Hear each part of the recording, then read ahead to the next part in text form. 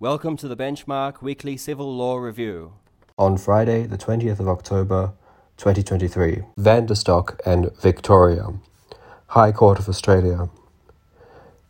A charge on zero or low emissions vehicles under the Zero and Low Emission Vehicle Distance-Based Charge Act 2021, Victoria, was a duty of excise and therefore invalid under Section 90 of the Constitution. Abbott and Electoral Commissioner, Full Court of the Federal Court of Australia. The Full Court upheld the Australian Electoral Commission's stated intention to treat a tick as a valid yes vote and a cross as informal in the upcoming constitutional referendum. DSLB and Comcare, Federal Court of Australia. Comcare delegate had fallen into jurisdictional error in revoking a decision of Senior Review Officer while purporting to revoke Comcare's original decision. Leishka and Leishka, Court of Appeal of New South Wales.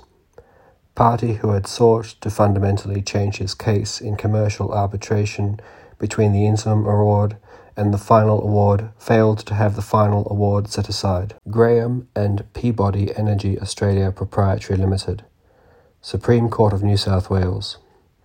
Court refused to order a plaintiff to attend a medical appointment with a nominated neuropsychologist. In the matter of the Gosford Proprietary Limited, receivers and managers appointed.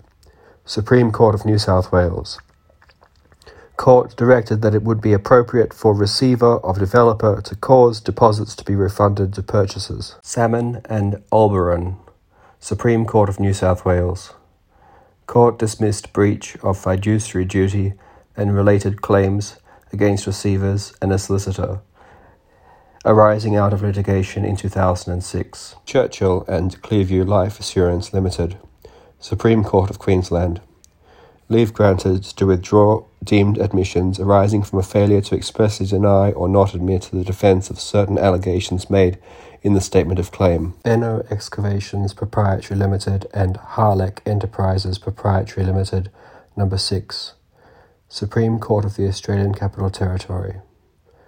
The court was persuaded that the view that an order was interlocutory was arguable and granted a short stay. CDLC Proprietary Limited and Capital Estate Developments Proprietary Limited, Supreme Court of the Australian Capital Territory.